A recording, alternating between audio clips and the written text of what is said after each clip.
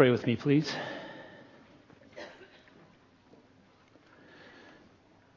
Father, we have just sung truth.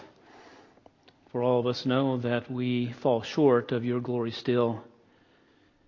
You are high and holy and exalted and lifted up above the heavens, above the earth.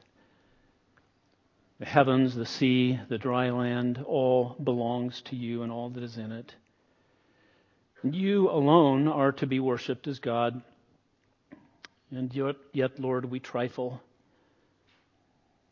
in simple and ordinary things that keep us from loving you as we ought and serving you as we should.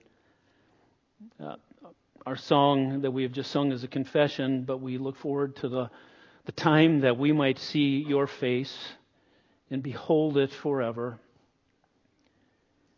Father, in the meantime, here on this earth, would you help us to serve and worship you alone, to let go of the things that hold us back from eternity, that hold us back from serving you properly, that become idols in our life, lesser gods. But you are the only God with whom we have to do. And so we turn to your word now and pray that you would help us to see you as you are and to worship you. Set us free, Father, from the besetting sins in our life and the things that do hold us back. We turn now to your word. In the name of Christ our Savior. Amen. Hope you have your Bibles, and if you have them with you, I hope that you'll take them now and turn with me to the book of 1 Corinthians. We're continuing in 1 Corinthians chapter 8. Last week we looked at verses 1 through 6, and this morning we're going to finish the chapter, and we're going to see what this is all about, this whole idea of eating meat sacrificed to idols. So please turn there with me, and if you have a copy of the Word of God, it is our practice to stand up as we read God's Word, because we believe that this is the time that God is certainly speaking. And so, would you please give attention to the reading of God's Word? 1 Corinthians chapter 8, we're going to read verses 7 through 13, the Word of God.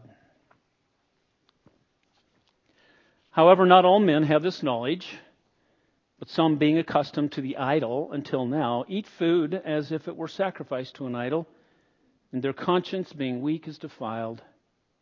But food will not commend us to God. We are neither the worse if we do not eat, nor the better if we do eat. But take care that this liberty of yours does not somehow become a stumbling block to the weak. For if someone sees you who have knowledge, dining in an idol's temple, will not his conscience, if he is weak, be strengthened to eat things sacrificed to idols? For through your knowledge he who is weak is ruined, the brother for whose sake Christ died. And so by sinning against the brethren and wounding their conscience, when it is weak, you sin against Christ. Therefore, if food causes my brother to stumble, I will never eat meat again, so that I will not cause my brother to stumble. And God's people said, Amen. Amen. Thank you. Please be seated. So we are continuing this topic of idol speculation. This is idol speculation part 2. The question on the table in Corinth that Paul is dealing with is it okay to eat meat that has been sacrificed to idols, or idol food, as I like to call it? I think it's shorter, but it's accurate. Is it okay to eat this idol food? And the Corinthians think that they know the answer. They are the ones who are in the know. But their knowledge is nothing but idle speculation. Their knowledge is not enough. They're speculating, but they do not have a true knowledge about the subject. And Paul is filling them in. He's filling in the gaps for them that they might really understand what the truth is in the matter. So let's just go through a quick review here from last week. There were many pagan temples in Corinth, and everyone was a worshiper of some god. You had the Christians who worshipped the God of, they worshipped Jesus Christ. There were Jews who worshipped the God of Abraham, And then there were all the other pagans who worshiped many, many gods and many, many temples. Animals were regularly sacrificed, and that meat became widely available to anyone who wanted to procure it, either in the temple dining rooms, or like little restaurants, or they could buy it in the meat market and take it home, this meat that was sacrificed to a pagan god. The controversy in Corinth was whether or not it was okay to eat this meat that was sacrificed in the temple, foreign temple, pagan temples, to a pagan idol. Remember back in chapter 7, verse 1, Paul said, "Now concerning the things which you wrote to me," Paul spent, remember from Acts, it tells us that he spent 18 months in Corinth teaching them. He wrote a letter to them. There was a letter that is lost, the first 1 Corinthians. They wrote back to him. So this is not a new subject, eating meat sacrificed to idols. This is not something that Paul is coming fresh to them with. They have been going back and forth as to whether it was right or wrong. The Corinthians believe that they know the answer. They think they have the answer. And their answer is they have decided that it's okay. It's a freedom that we have, and it's okay for us to do this. They're comparing it like the freedom of Romans 14 and 15, which basically we have the freedom to eat food that the Old Testament prohibits. Just don't force that freedom on others, and don't force your lack of freedom on others. And it says in Romans 14 and 15 that if you can't eat that meat, the pork that you're now free to eat, if you can't do it in faith, don't do it, because it would be sin for you. But this is different. There is an objective answer to the question, should we eat meat sacrificed to idols? And their question really is, commentator David Garland says, is not, can we eat meat sacrificed to idols, but why can't we? Because Paul has already told them the answer. And they have come back with, well, why can't we? So Paul is giving the answer to this question. They've wrote to him about it. And he gives the answer in 3 chapters. 8, 9, 10, and 11, verse 1. That's a long answer, isn't it? And he doesn't get to the final answer until chapter 10. He doesn't give the answer up front. So here's the answer so far that he's given to them. He's building a case. He doesn't just say, is it okay to eat meat sacrificed to idols? Here's my answer. He's building a case. This is what he's said so far. Knowledge puffs up because people think they know more than they do. So you need to be careful of your knowledge. Second of all, love for God and others is always the guiding principle. Third, idols are nothing. There's no gods behind them. They're just idols.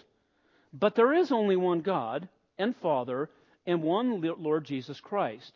The implication of what he has said so far is we worship God and not idols, because that would be idolatry. And of course, that's clearly wrong. And the Corinthians and Paul would all agree that idolatry is wrong.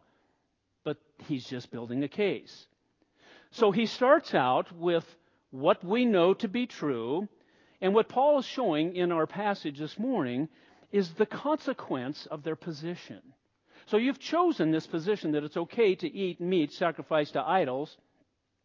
You don't have enough knowledge, and you're not being driven by love. So when you do this, what happens? What are the consequences? And what we see, as we just read, some people's faith is ruined by it. So in chapter 9, he's going to give an example from his own life of the proper use of love and liberty. And then in chapter 10, he is going to give the final answer. Now, in order to fully comprehend and understand and interpret chapter 8, we have to peek ahead. Otherwise, we don't really understand. Chapter 8 can be misinterpreted. In fact, it has been by many who have taken chapter 8 in itself and said, well, we're free in Christ, so therefore it is okay to eat meat sacrificed to idols, because idols are nothing. And you just need to be careful that you don't offend your brother. That is not what Paul is saying. So turn a page to the right to chapter 10, maybe 2 pages if you have a huge Bible or a small Bible. Chapter 10, I want you to just listen to what Paul says. The question about eating meat sacrificed to idols. Just follow along with me. He says, I do not want you to be unaware, brethren, that our fathers were all under the cloud and passed through the seas, using an example of Israel and Israel in the desert. All were baptized into Moses in the cloud and in the sea. All ate the same spiritual food. All drank the same spiritual drink, for they were drinking from a spiritual rock which followed them, and the rock was Christ. When we get to chapter 10, we'll fill this out more. Nevertheless, with most of them God was not well pleased, for they were laid low in the wilderness. Now these things happened as examples for us, so that we would not crave evil things. Do not be idolaters. See where we're going with this? See where Paul is getting to the final answer? Do not be idolaters, as some of them were, as it is written, the people sat down to eat and drink, and they stood up to play. Eat and drink. What were they worshiping? A golden calf. And the first commandment was, you shall have no other gods before me. Don't make any images. And they made a calf, and they were eating, and they were drinking, and they rose up to play. Verse 8, the rising up to play is a euphemism for verse 8. Nor let us act immorally as some of them did, and 23,000 fell in one day. Does God take idolatry seriously? You bet He does. And He was just getting started with this new nation, Israel, and He said, I need to nip this in the bud. Nor let us try the Lord, verse 9, as some of them did, and were destroyed by the serpents. Nor grumble as some of them did, and were destroyed by the destroyer. Now these things happened to them as an example, and they were written for our instruction, upon whom the ends of the ages have come. We look at the nation Israel, the mistake that they made, so that we do not make the same mistakes.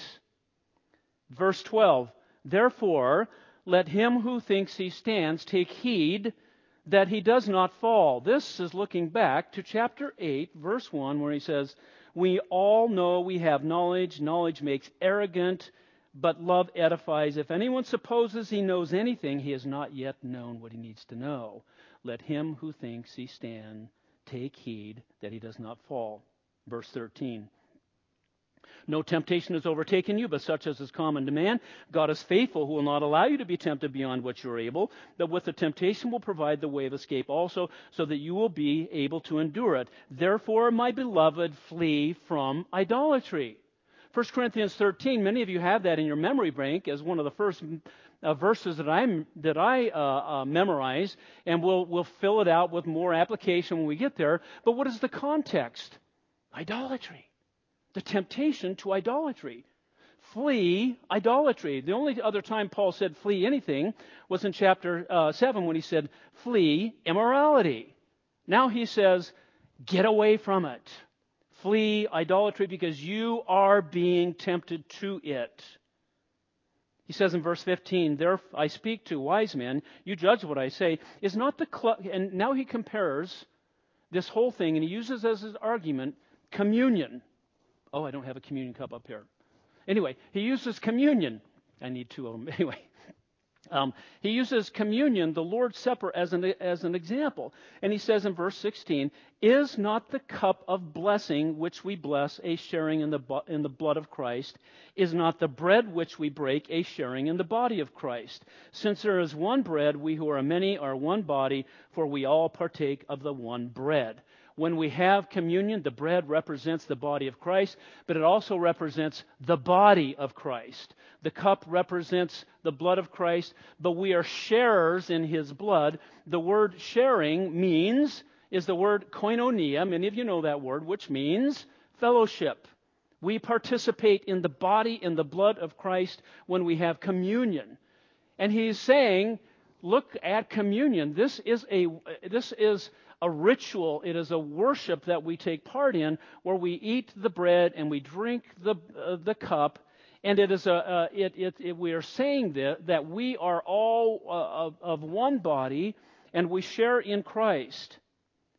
So he then goes on to say, then look at the nation Israel. Are not those who eat sacrifices sharers in the altar? What do I mean then? That a thing sacrificed to idols is anything, or that an idol is anything? They're nothing. There are no idols. There's not a real God, and the things that are sacrificed to them are nothing.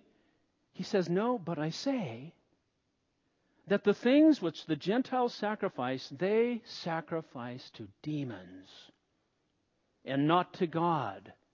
And I do not want you to become sharers, fellowshippers with demons by what? Eating meat sacrificed to idols. You cannot drink the cup of the Lord and the cup of demons. You can't come to church and have communion and go to the idol temple and eat and drink to demons. You cannot partake of the table of the Lord and the table of demons. Or do we provoke the Lord to jealousy because He is a jealous God that we worship Him only? We are not stronger than He, are we? So what is Paul's final answer? Can we eat meat sacrificed to idols? Absolutely not. This fellowshipping with demons, you're cohorting with doctrines of demons, and you're putting yourself in close proximity with demon worship. So you can't go into the temple and eat meat sacrificed to idols. And then he says, all things are lawful, but not all things are profitable. All things are lawful, but not all things are edify. Let no one seek his own good, but that of his neighbor. So be careful about doing this. And then he uses a second example. The first that he just gave was in the temple. The second is this. Eat anything that is sold in the meat market without asking questions. Because there's nothing in the meat, there's nothing in the idols. So if you go to the meat market, don't say, hey, where did this come from? Because as soon as you're made aware that it came from idol sacrifice, you go, sorry, I can't eat it. Eat anything that is sold in the meat market without asking questions. And then he says in verse 27, if one of the unbelievers invites you, and you want to go to their house, that is, eat anything that is set before you without asking questions for conscience sake. But if someone says to you, this is meat sacrificed to idols, do not eat it. So those living in Corinth, Paul says you can't go to the idol temple and eat meat sacrificed to idols. If you buy meat in the marketplace and you find out that it was sacrificed to idols, you cannot eat it. If your neighbor says, hey, we're having a barbecue for my son's birthday, come on over, and you go over and he's cooking these steaks, you don't say, where did you get these steaks? He's talking about an unbeliever. And he says, oh, wow, we went to the temple this morning. We offered a sacrifice for my son because it's his birthday, and we brought the rest of home for a steak fry. Enjoy. That's where you say, sorry. This then becomes a witnessing opportunity for you to say to your neighbor, I only worship one God. There is one God and Father and one Lord Jesus Christ, and I'm sorry, I cannot participate in doctrines of demons. So Paul's final answer is what? Number one, it is not okay to knowingly eat meat sacrificed to idols because it is part of demonic worship. Paul didn't simply give his opinion as to whether we can eat idol food. He has the final word, and he says, no. You should never knowingly do so under any circumstances. If you're unaware, he says, of the origin of the food, don't ask. And just eat the meat, because it's just meat. But as soon as you know where it came from, even if it's an expensive cut of meat, you say no. Now, here's the thing. I mentioned this last week. It's hard for us to see this in our culture. What in our culture is like this? We don't really see much like this. We were talking at our sermon prep time, and Caleb, who grew up on the mission field, was telling us about the Yanomami people in Brazil and Venezuela, right? They live out in the bush. And one of the things that they do is when they have a family member die, they will, hopefully I got this correctly, they will cremate that person. They will take the bones of that family member, and then they make this drink. And then they drink this as part of their worship. So if you are a missionary on the mission field, and you win, a Yanomami guy, a family, they come to Christ, and they say, hey, is it okay for us to drink this stuff? What is your answer? No, of course not. Of course not. And that's Paul's answer here. We cannot eat meat sacrificed to idols because it is part of demonic worship. And it's not okay, second of all, to eat meat sacrificed to idols because you cause others to stumble into idolatry, and that's not very loving. That's what chapter 8 is all about. Causing others to go back into idolatry. So one lesson here, just before we move on, and that is that the temptation to idolatry is strong and pervasive, not just among the Yanomami people in Brazil, not just during, in Corinth, where there are temples everywhere, but in our day, and it's hard for us to find the equivalents, but there are many things that vie for our attention. We, like the song we sang, Lord, we have not loved you as we ought. We have not sought you. We have not placed you first in all things. And when anything comes before God, it can become an idol in our life. And so that temptation to idolatry, even though we think, I don't have any idols, and that would be stupid for me to put an idol or some statue in my house that I would bow down to. But what other things do we bend the knee to in our life? Hobbies, food, people, money, success, all those things we talked about on last week. And I hope you took some time to think about your own life and the possible idols in your life. But the existence and the nature of God categorically excludes all idolatry. He alone is God. He alone is to be worshipped. He alone is to be the object of our love and our attention. And idolatry throughout all of the Old Testament, you need to understand this, was thought of as spiritual adultery. That's how seriously God took idolatry. When His people went after foreign gods, He called it harlotry, adultery. Because they had a covenant relationship, just like marriage, that was so important. And just as it is wrong for you who are married to have an immoral relationship with someone who is not your spouse, so is it immoral and idolatry and spiritual adultery to worship anything other than God Himself. It is spiritual adultery. So, with that as the background and the final answer, let's go back to chapter 8 and apply that grid on verses 7 through 13, where we're going to see four principles. Four principles. Back in chapter 8, the first principle is in verse 7. That says, however, not all men have this knowledge, but some, being accustomed to the idol until now, eat food as if it were sacrificed to an idol, and their conscience, being weak, is defiled. The first principle is, a weak conscience is easily violated. And that's what was happening. That some had weak consciences, a conscious understanding of idolatry. They lacked a full understanding. And so they were easily violated. Now, when he says, some have this knowledge, where he says, however, not all men have this knowledge, the knowledge that he's talking about includes the fact that he just said in verses 1 through 6, there's one God, idols are nothing, but the false conclusion that it is therefore okay to eat idol foods. That's the knowledge that he's speaking of here. Some don't have the same understanding that those in the know have. Those in the know say, we know that idol is nothing, there's only one God, so it's okay. And Paul is saying, no, not everybody understands that and has reached that conclusion. Some have concluded that it is wrong, but they're doing it anyway. Others, those in the know, do it, and they have no problem with it whatsoever. Doesn't bother their conscience. Now, when it comes to the conscience, we think of the conscience usually as some subjective, experiential, or emotional concept. We say, let your conscience be your guide. Wasn't that what Jiminy Cricket said? Anyway, yeah. Let your conscience be your guide. That can be a dangerous thing, right?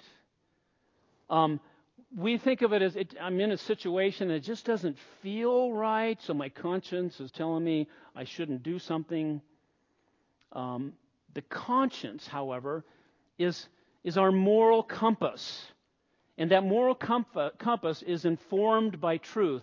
Our convictions, our beliefs, our values that we have collected as believers all form our conscience. And you need to be careful of your conscience. One of the writers I read this week gave an example of a cartoon from Dennis the Menace. Remember, is he still around? I don't know. Dennis the Menace. And there was this cartoon where Dennis the Menace got into trouble and he was put into timeout in a corner and he was sitting by himself. And he said, "I got bad advice from my conscience." That can happen. I thought it was okay. But a conscience is the consciousness of what is right and wrong, informed by biblical truth. So our values, our convictions, our moral compass is always comes from the Word of God. Garland said this: conscience refers to that faculty of moral evaluation that adjudicates or judges whether an individual's actions are right or wrong. So you know because it's right, and you know that it's wrong, so that when you're in a situation, your conscience, your consciousness of right and wrong comes out. But the person who does not have this knowledge has a weak conscience, and they lack understanding to keep them from idolatry. They're continually violating their consciousness of what is right and wrong. So these weak are basically immature believers, I believe. They don't have the convictions that are fully and properly informed by biblical truth. So, here's a lesson for us. If you have a weak conscience, learn the way of grace. Learn the way of grace. There are some people that are they're always questioning themselves. They're always second guessing. Is this right? Did I hurt your feelings? Should I be doing this? Should I not be doing this? And they can never be at peace because they don't understand grace. God accepts you. He doesn't accept your sinning, but He accepts you and He wants you to enjoy life, and He wants you to live a life of peace and happiness. 2 Peter 3:18 says, "But grow in the grace and the knowledge of our Lord and Savior, Jesus Christ." And if you are one of those people that is always second-guessing yourself and never sure about something being right or wrong, grow in the knowledge of Christ, but grow in the grace of Christ as well. He has called you to a life of grace, that He accepts you and He wants you to live this life of grace. You're saved by grace, and we live by grace. So therefore, develop convictions that are based on biblical principles rather than some religious tradition that you were raised with. You may have a religious tradition that prohibits you from many things, and your conscience is always telling you it's wrong. Grow in grace. Cast aside a man-made religious tradition, but grow in biblical principles. So that is the first principle that we see in verse 7. The second, in verses 8 through 10, is this: ill-conceived liberty destroys others. When you think you have liberty, notice it's in quotation marks, ill-conceived liberty. When you think you have liberty, you may not. Like Paul began the beginning of this chapter. If anyone supposes that he knows anything, he doesn't know anything yet. He doesn't know everything about everything. He doesn't know everything about anything. And for the one who thinks that he has liberty in this area of eating meat sacrificed to idols, those, what are they doing? They're destroying other believers. This is serious business. It's wrong because you're sacrificing idols to demons, but it's wrong because you're destroying other brothers in Christ. So he says in verse 8, "But food will not commend us to God. We're neither the worse if we do not eat, nor the better if we do eat." This is their position. To some extent, Paul would agree with this. If food doesn't get us closer to God. If we eat certain foods, God doesn't accept us more. He's a God of grace. If we abstain from certain foods, God doesn't accept us any more than anyone else, because God is a God of grace, and He accepts us in Christ Jesus. Verse 9, but take care that this liberty of yours does not somehow become a stumbling block to the weak. This liberty of yours indicates that Paul does not share the notion you can eat whatever you want to eat, that food is always okay with God, that it's okay to eat meat sacrificed to idols. The knowers in Corinth thought that it was okay and food was nothing, but when Paul says this liberty of yours, it's sardonic. It is clear that their so-called liberty is misguided. He is clear to them that they are mistaken about eating food, and that eating food, pardon me, they are mistaken that eating food is never an issue with God. Their position is, it's just food, idols are nothing, so I can do whatever I want. Paul, as he gets in chapter 10, yeah, but it's being offered to idols, so don't eat it. Food is immoral, but here's another example. You can have all sorts of food in your house, but if you can't stop eating, it becomes sin, right? Sin of gluttony. We don't talk about that very often. You know, the three accepted evangelical sins are greed, gluttony, and gossip. We can do those three, and we're okay. But gluttony is one we don't want to talk about, and yet, so we can take food and misuse it. The food that is amoral rather, there's nothing of significance in it, and in the same way, you can take that same amoral food and offer it to an idol, and then it becomes evil. And that's what he's saying. So, the example here is, he says in verse 10, for if someone sees you who have knowledge, quote unquote, dining in an idol's temple, will not his conscience, if he is weak, be strengthened to eat things sacrificed to idols? So here you are, O Corinthians, you have this knowledge, you have this liberty of yours, it's a no big deal, and you go to the open-air restaurant at the temple, and your friends have just offered a sacrifice, they come out with the meat, and you're drinking, and you're eating, and you're having fun, and your Christian brother walks by, seeing you eating meat in the idol's temple. Won't he be tempted to eat himself? Yes. Yes, and the irony is this. In this verse where he says, he will be strengthened, won't his conscience be strengthened? It is the word edified. He's using it ironically. Knowledge puffs up, love edifies. And so what he's saying here is when someone sees you, rather than building them up, you are edifying them to be enticed, to be encouraged, to do something that they know that is wrong. And they do.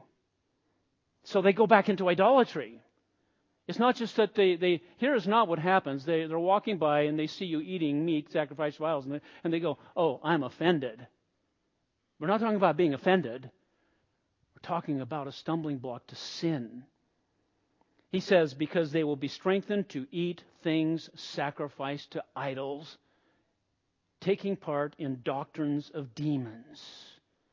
So he is not talking about just offending your brother. We get this idea in the church that we should never offend one another with what we do. Boy, how's that going, right?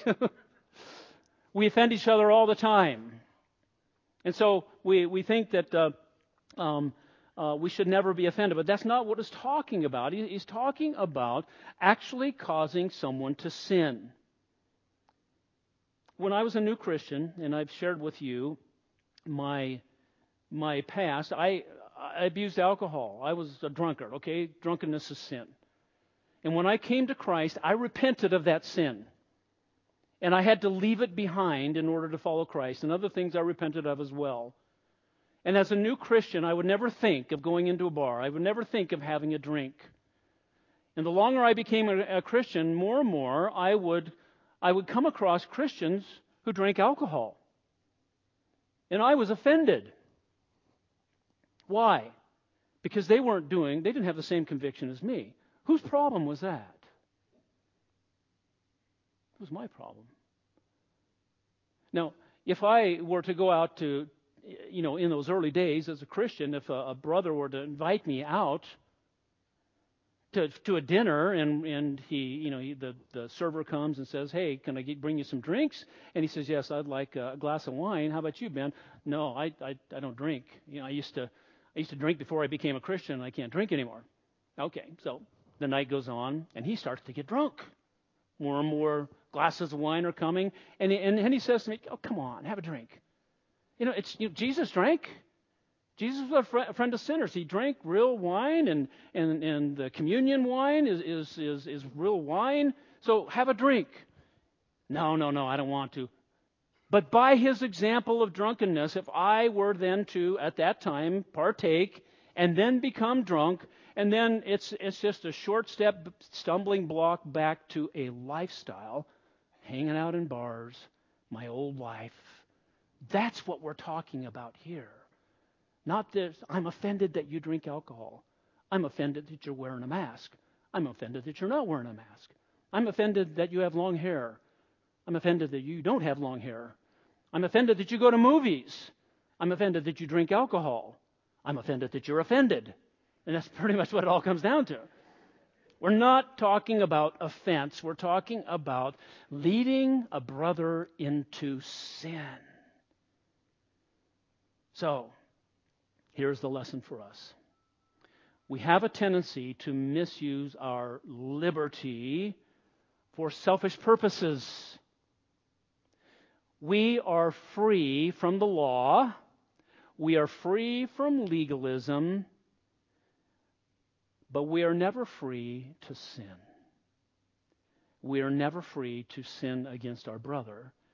And to cause our brother to sin is horribly wrong.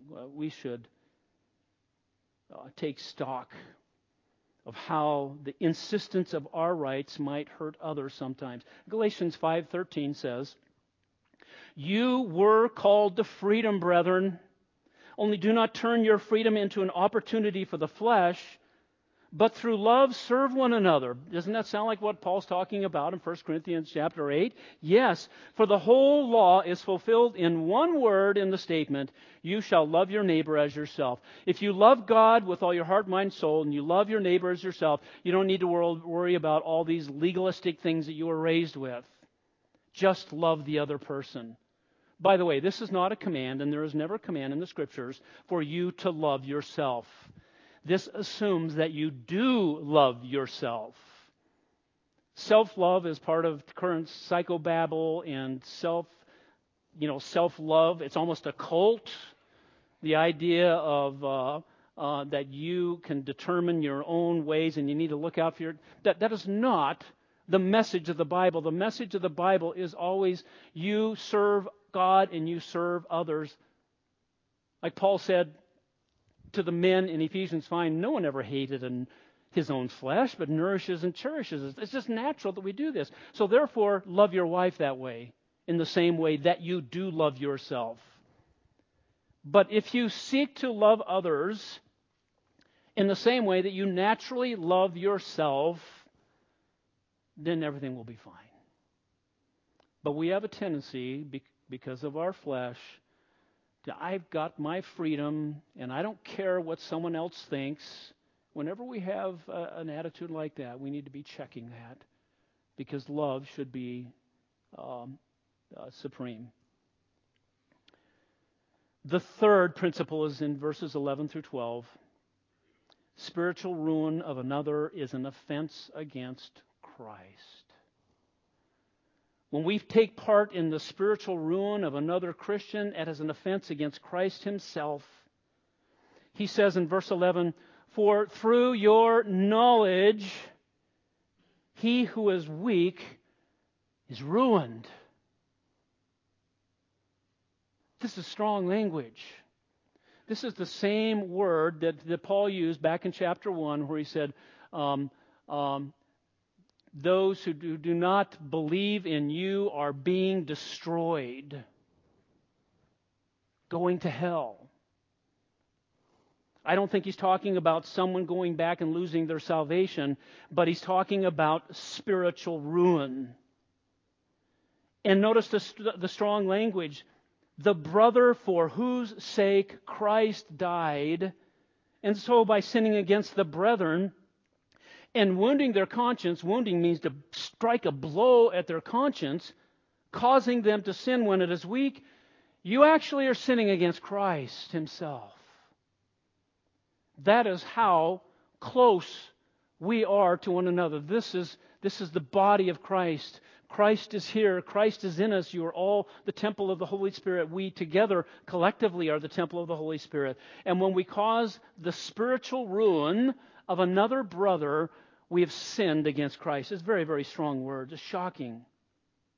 Causing another Christian to fall back into an idolatrous lifestyle. This is why it's not about offending people, but it's causing someone to take part in sin. And there could be nothing worse than causing that spiritual ruination of a brother for whom Christ died. I've seen it many times, and you have seen it as well. The greatest grief to me as a pastor is when we see people of faith walk away. And you know why? They get involved in sin. Someone, God forbid that we were the ones who led them to that sin. And it is a horrible thing, and he takes it very, very seriously. They are spiritually ruined, and they walk away from the Lord because you have sinned against your brother and you have sinned against Christ himself. The lesson for us is this. And by the way, this looks forward to chapter 10 in communion. We share together in the body and the blood of Christ. We share together in the body and the blood of Christ. And because of our union with Him, anything that destroys that unity is a violent affront to Jesus Christ Himself.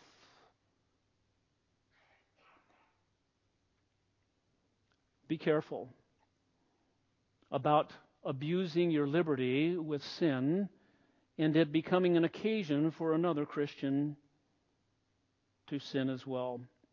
We talked about this in our sermon prep time. You know, Jesus was a friend of sinners. He was called a drunkard. He was called a glutton. And some Christians can say, well, I need to get out there and I need to be a friend of sinners. So I'm going to go with my buddies. It's a guy's night out. We're going to the strip club. But I'm there to witness for Jesus. I don't think you can do that. Or I'm going to go to the Kager just to be a moderating influence, kids. Because they need Christians there, right? Jesus was there, and He was a friend of sinners. Yes, you need to be a friend of sinners. With prostitutes, with tax gatherers, with drunkards, with alcoholics, with drug addicts. But you never share in their sin. And we never tempt a brother to share in that sin. So don't use this as an excuse.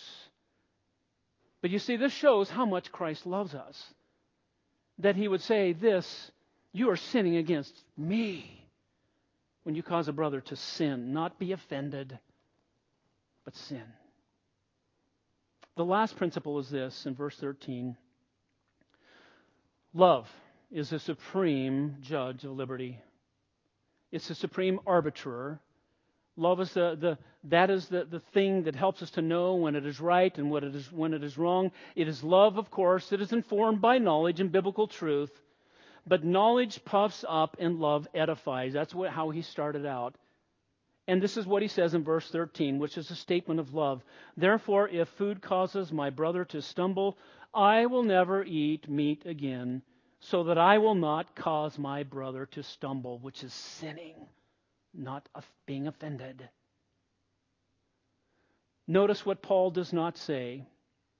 He does not say, if food causes my brother to stumble, I will never eat meat sacrificed to idols again. You know why he didn't say that? Because he would never eat meat sacrificed to idols in the first place. So he broadens the concept almost as a hyperbole to say, I wouldn't eat anything. And I think it is a hyperbole. He's saying, this is the extent to which I will go to protect my brother from sin. I will protect him in any case. He's going to illustrate his love in chapter 9, how he applies true love in liberty. But here he is highlighting two things. The place of love, excuse me, and the serious of causing another to sin. His point is to show the extreme love that we are to have for one another. Of course, Paul is going to continue to eat meat. He will. But he's saying that he would go to any length to sacrifice anything to keep a brother or a sister from sin. I liken this to his statement in Romans 9:3, which also could not be. In Romans 9:3, he said, "For I could wish that I myself were accursed, separated from Christ for the sake of my brethren, my kinsmen, according to the flesh." He said, if I could go to hell, I would. For my Jewish brothers. Of course, he couldn't. It's a similar statement here. Our freedom should not be constrained by weak Christians, nor should we have our freedom that we just do what we want to do. The lesson is this. We should be willing to go to any lengths to protect the faith of a brother or a sister. Sometimes out of love, we forego our own rights, true liberties, to keep from destroying a brother, causing them to sin. Not offending them, but causing them to sin. Particularly, we must remember that a stumbling block was causing others in this context to revert to idolatry. For Paul, this would never ever do. Never. Concluding this, two things. What God has forbidden, we do not have freedom to do. We don't have the freedom to idolatry. We have the freedom to eat food, but we don't have the freedom to eat meat that has been sacrificed to a demon. We have freedom to eat food, but we don't have freedom to abuse food. Alcohol is not forbidden, but drunkenness is. Movies are not forbidden, but exposing our minds to gratuitous sex, violence, and vulgarity may be for you. Sex is a gift from God, but forbidden outside of marriage. Food is a good gift from God, but gluttony and self-starvation are sin against the holy temple spirit. And so we must be careful that we don't use our freedom as an occasion for the lusts of the flesh. And be careful of using the cover of witnessing, as Jesus did, to take part in sin itself. Secondly, and finally, when you are unsure, don't let your conscience be your guide. Let love rule. Love is always informed with truth, and the love that we're not talking about is this emotional, oh, I love you guys so much with all my heart. No, it is a decision. It's agape love. It's a love of sacrifice for another person. That is the love that we're talking about. Love God and love others. Now I want you to take out your communion elements as the music team comes up. And I want us to revisit what Paul said in chapter 10. It's a perfect time to recall this. If you are here as a believer in Jesus Christ and you're visiting Valley Bible Church, this is a family meal and we invite you to the table. If you know Christ as Savior, we invite you to the table. If you don't know Christ as Savior, We don't expect you to take part in something that you don't really understand or believe in yet. But maybe you might believe at this moment that Jesus is the Christ, the Son of the living God, that He has died for you and risen from the dead. This is the gospel. That if you confess your sin to Him, He will in that instant cleanse you of all of your sin and make you a child of God, and you will be born again and partake new in the table this morning. But let me recall what Paul said so that we might take this seriously. He said this: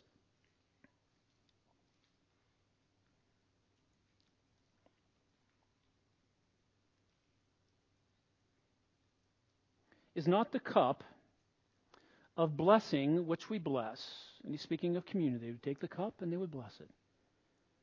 Is not this a sharing, a koinonia, a participation, a fellowship with Christ and His blood? It is. It's not His real blood it represents, but by faith we participate in Him.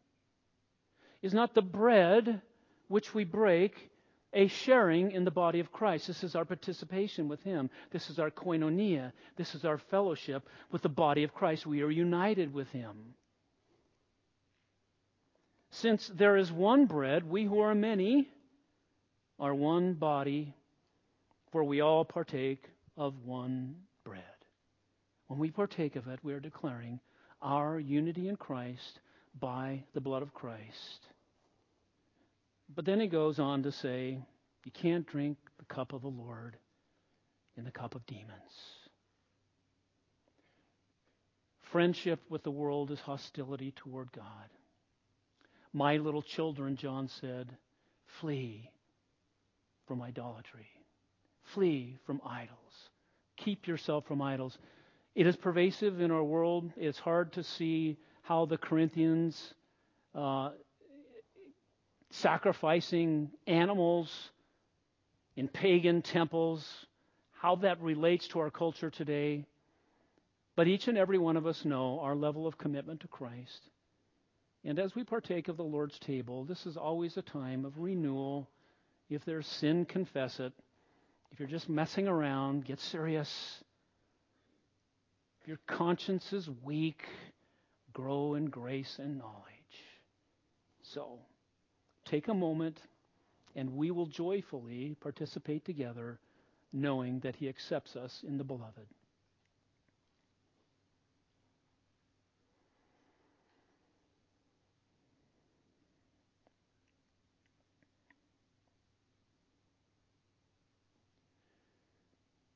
We are grateful, God, for your grace to us, knowing that if we confess our sins, you are faithful and just to forgive us our sins and to cleanse us from all unrighteousness. Thank you for that cleansing that is ours in Christ by His body and His blood. And as we partake of that which represents that, we do so with gratitude, with thanksgiving for all that you have done, for you alone are God. And we worship and serve you only. In the name of Christ we pray. Amen. And he said, do this in remembrance of me.